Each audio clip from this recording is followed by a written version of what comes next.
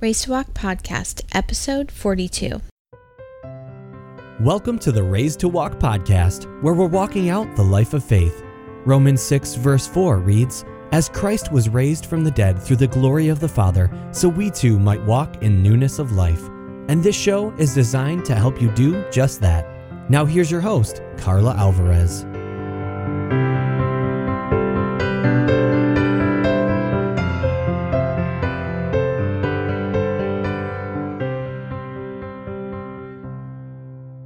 Thanks for joining me again with the Race to Walk podcast. And today I'm going to do a review on a book called The Two Powers in Heaven. And it's by a Jewish scholar whose name is Alan Segal.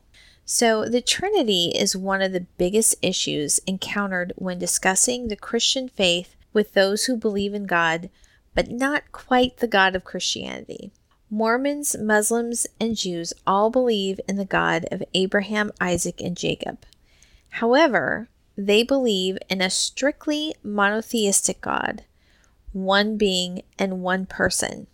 Yahid in Hebrew means a solitary numeric one. While Christians are monotheists who believe in God who is three persons in one being. Ihad, a composite oneness in unity and essence. In the course of the conversation, the Yahidist monotheist might say something along the lines of, well, the Jews of Jesus' day had no concept of multiple persons in the Godhead. The Trinity is a later invention forced on the church by Constantine and incorporated beliefs of Babylonian, Egyptian, Greek, take your pick paganism. Have you heard that before? Most people have. So many people believe this, but it is not at all true. So The Two Powers in Heaven by Alan Segal explores and analyzes the early rabbinic commentary against those who believed that there were two powers in heaven. Segal writes from a position that opposes Trinitarianism, and that is considered orthodox within modern Judaism. He was a Yahidist, a strict monotheist. Segal did not believe that there are two powers which are God, and he considered the belief in two powers a heresy. However, he did recognize through his research that this belief was found in Judaism within the 1st century and earlier.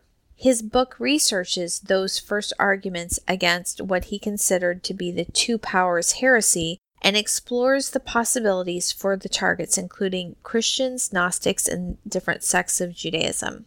So, before I review the actual book, I would like to give a brief history of the origins of modern Judaism. During the Second Temple period, there were a number of sects of Judaism. Through reading the New Testament, we are familiar with two of those sects, the Pharisees and the Sadducees. However, there were also other sects, such as the Essenes and the Zealots. Within those sects, there were also varying beliefs. After the destruction of the temple by Titus in AD 70, the Leviticus system of worship and sacrifice came to an end, and what became Rabbinic Judaism formed out of the Pharisaical schools. Rabbinic writings such as the Mishnah and the Talmud began to be codified at the end of the 2nd century AD. As Segal notes in The Two Powers, many of the earliest writings found in the Mishnah and the Talmud are polemics written in response to Christian beliefs which the rabbis rejected. Segal begins by giving an overview of the rabbinic discussion regarding the two powers heresy and presents possibilities for their object. Just as we today have a plurality of beliefs about God and his nature, there were diverse beliefs at the time of the 2nd century. Beyond the Christians who believed in the three persons of the Godhead, Gnostics were also prevalent. The most common form of Gnosticism was dualistic in nature, believing in two opposing deities, one good and one evil. However, there also appears to have been atheists at the time who believed in no power in heaven. Regardless, the two powers polemic was directed towards all those who were not monotheists, and specifically those who did not believe in a God with a single person, one who was Yahid. In part 2, Siegel lays out evidence of the issue itself and explains why it was so hotly debated. He includes references in Scripture of what he considers to be conflicting appearances of God along with rabbinic interpretation. A discussion on the nature and the purpose of angelic powers is also covered. The final section discusses the differing views at the time of the beginning of the new millennia. Siegel examines how philosophers such as Philo, more on this later, viewed the text, as well as apocalyptic sects such as the Essenes. Siegel also presents the case of the early church writers and as well as the Gnostic view. So how did this intense debate come into the forefront? Many of the passages under discussion could possibly be interpreted in a variety of ways. But it was a vision that caused everyone to stop and reassess what they thought they knew. In Daniel chapter 7, in the middle of a somewhat symbolic vision, Daniel sees a clear picture of God. This is in verses 9 through 10. I watched as thrones were put in place, and the Ancient One sat down to judge. His clothing was as white as snow, his hair like purest wool. He sat on a fiery throne with wheels of blazing fire, and a river of fire was pouring out, flowing from his presence. Millions of angels ministered to him, many millions stood to attend him. Then the court began its session, and the books were open. The Ancient One was obviously the great I Am. However, the controversy did not come from this, but who was with him. As my vision continued that night, I saw someone like a son of man coming in with the clouds of heaven. He approached the Ancient One and was led into his presence. He was given authority, honor, and sovereignty over all the nations of the world, so that people of every race and nation and language would obey him. His rule is eternal. It will never end. His kingdom will never be destroyed. Compare this to Isaiah chapter 9, verses 6 through 7. For a child has been born to us, a son has been given to us. The government will rest on his shoulders, and he will be called Wonderful Counselor, Mighty God, Everlasting Father, Prince of Peace. His government and its peace will never end.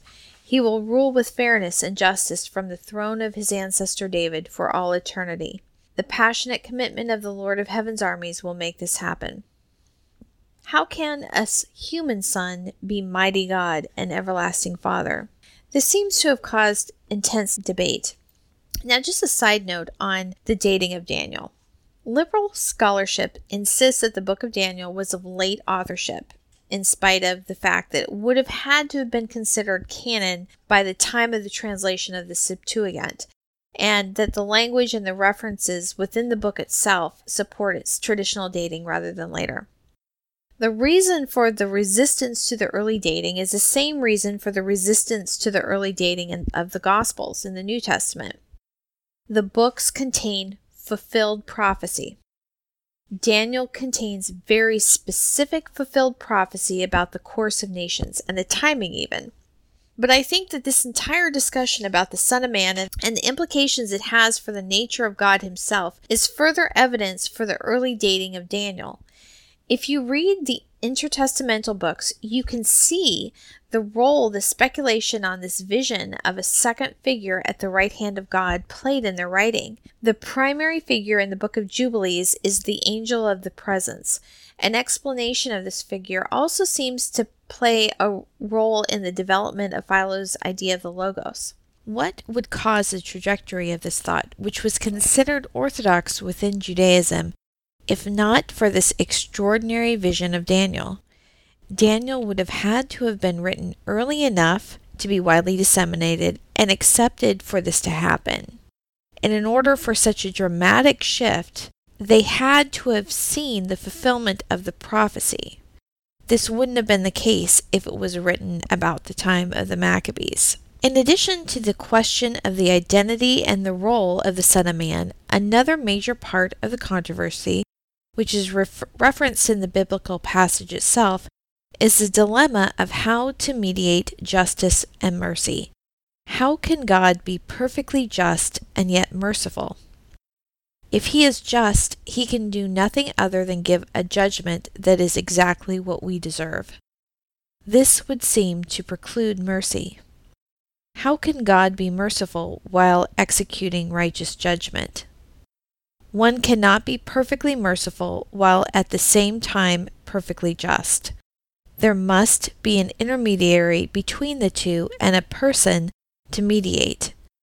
It is this that led to the school of thought regarding the Logos, most commonly associated with Philo, and those unfamiliar with Philo will likely recognize this concept in the first chapter of the Gospel of John. As Siegel explains, Philo's concept of the Logos is a combination of the Platonic ideas of divine intermediation and the Stoic world spirit. Logos is the equivalent with the intelligible world, but because it can be hypostasized, the Logos can also be viewed as a separate agent and called a god. Hence, any Jew who shared Philo's ideas of the nature of divinity could be a prime candidate for the charge of two powers in heaven. These two discussions, among others, were taking place during the centuries immediately preceding the birth of Christ. The need for a mediator, a logos or acting agent in the physical world for the God who is pure spirit, and the interesting question of the role and person of one who is like the Son of Man. The writings of the Dead Sea Scrolls shed some light on the conclusion the Essenes came to regarding this question. However, in terms of the content of this book, Siegel includes an interesting side note of that of a rabbi's. Rabbi Akiba lived at the end of the 1st century and the beginning of the 2nd, and is known as one of the most important backers of the failed messianic claimant, Bar Kokhba. He is considered one of the wisest and holiest of Israel's rabbis. He too puzzled over the opposing requirements of justice and mercy. Siegel includes a commentary which is presented as a discussion with Rabbi Akiba on the meaning of the two thrones of Daniel chapter 7. And he writes, one passage says, his throne was fiery flames. And another passage says, until thrones were placed, and one that was Ancient of Days did sit. There is no contradiction. One throne for him, and one for David. So note, the belief that it is David in the second throne, the Son of Man, obviously incorporates Psalm 110, verse 1, which says, my Lord said to my Lord, sit at my right hand while I make your enemies a footstool under your feet. This is a view of Rabbi Akiba. Says Rabbi Yoshi the Galilean to him, Akiba, how long will you treat the divine presence as profane? Rather, one for justice and one for grace. Did he accept this explanation from him, or did he not accept it? Come and hear, one for justice and one for grace. This is a view of Rabbi Akiba. However, this was not the end of the consideration. As Siegel tells us, at the end of his life, Rabbi Akiba came to believe that rather than David or an angel, that both figures in heaven were seen to be divine. One God in two hypostases. One God, two hypostases. That is the conclusion of one of Israel's wisest rabbis. This language of hypostases or persons is the same which Christians from the earliest times have used to describe the persons of the Trinity. The Trinity is not a foreign or pagan concept, but one that was birthed from the most foundational concepts of Second Temple Judaism itself. However odd it may be, it was the only conclusion that accounted for every clue given in Scripture. The references to God with a plural noun and a singular verb, the conversations between the Godhead, the reference to two acting agents in numerous stories, the appearance to man of the unseeable God himself, the necessity of a mediator, and finally, Daniel's actual vision of both the Ancient of Days and the Son of Man. God could be nothing except triune. As a Christian, I obviously believe that Rabbi Akiba's conclusion is a correct one. that Daniel's vision of the Son of Man at the right hand of God is the 2 out of 3 hypostasises, 2 persons of one God or being. Reading this book, it was interesting to me to see just how many verses modern Judaism considers problematic and has to explain away or ignore. Siegel understood the Christian belief in the Trinity. Several times throughout the book, he qualifies his explanation of the various rabbinic arguments, which are essentially straw men, but not always. There are times he let the straw man stand. I suppose this is to be expected as he was a follower of modern Judaism and firmly believed in a God that is entirely Yahid. However, as a Christian, we need to recognize the arguments that are, in fact, nothing more than a straw man, an argument against a fabricated Christian belief. It is important as Christians that we are able to articulate who we believe God to be and his triune nature. There are so many people in other belief systems that struggle with that concept. There are even people who are Christians who don't understand. If you could explain nothing else other than the need for atonement and the nature of the Trinity, I think you would go a long way towards fulfilling Peter's instructions to always be ready to give an answer for the hope that is within you. There's another belief in modern Judaism that is opposite of Christian belief that I was completely unaware of until I read this book. And that is the belief that God is the author of evil as well as good. Christianity and modern Judaism are poles apart in what they believe about the nature of God. Even though the Son of God movie ends with the claim, "But there was darkness in the light," that is completely unscriptural and antithetical to Christian belief. We believe in a holy and righteous God, completely perfect. As John states, "This is a message we heard from Jesus and now declare to you. God is light, and there is no darkness in him at all." 1 John 1:5. This may have been an item of discussion during the Second Temple period. Jesus decided the matter. If we believe he is who he says he is, God come as man, we should take his word for it. We do not believe in a God that is both evil and good. He is perfectly good. Not only is Christianity incompatible with modern Judaism in our belief about the person of Jesus Christ, but it also because of what we believe about the fundamental nature and character of God, whether he be one person or 3. I know many people who, in an attempt to gain a deeper understanding of their Christian faith, get into the Jewish or what they call the Hebraic roots of Jesus. Jesus is the Jewish Messiah. However, the picture that many, not all, but many of the teachers in those side pools of belief paint has no basis in historical reality. Many of them take modern teachings from Judaism, those that either far postdate the time of Christ or that were a minority position during the Second Temple period, and construct a different version of the gospel. I'm not trying to discourage Christians from reading rabbinic commentary. It is important to understand the perspective of our Jewish friends so that we can have meaningful and fruitful discussions. What I am saying is to be aware of the ideology that is beneath it and recognize those writings for what they are. They are the beliefs of the Jewish sects that remained after the Romans wiped out the Jewish national resistance. They are written after the New Testament, and many were in response to the Christian beliefs that they had rejected. There is an underlying belief that God is not perfectly good, but does both good and evil. And that in spite of the clear statement of Isaiah 43 verse 11, that there is no need for a mediator between God and man, and that through their own works they can not only atone for their own sins, but repair the world. This unitary view of God leaves no room for mercy or grace. There can be no grace with a God who is Yahid. So thanks for joining me today. If you'd like to get links to the books or to read a few more notes on some of the different aspects of this, you can go to raisedtowalk.org/P42 for the episode article.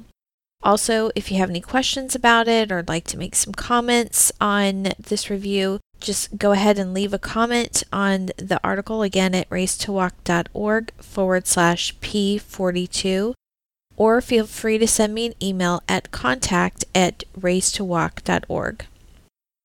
Now let's end this time together with a prayer. Lord, thank you so much for your grace and your mercy to us through your Son, Jesus Christ. Thank you that you made a way for us to be right with you. And also, Lord, thank you so much that you put us in a time and a place where the truth of your word is so clear, that you have given us the resources to have a better understanding of you through continued fulfillment of prophecy, such as the reestablishment of the state of Israel, and that we live in a time when we have the evidence of the Dead Sea Scrolls that prove that your word has remained consistent and true throughout 2,000 years. Just so amazing. Lord, give us your spirit of wisdom and understanding. Help us continue to grow in a better knowledge of you. And Lord, help us not only to have that spirit of wisdom, but also to have a clarity of expression that we can communicate your truth to those who don't yet know you. I ask all this in the name of the Lord Jesus Christ. Amen.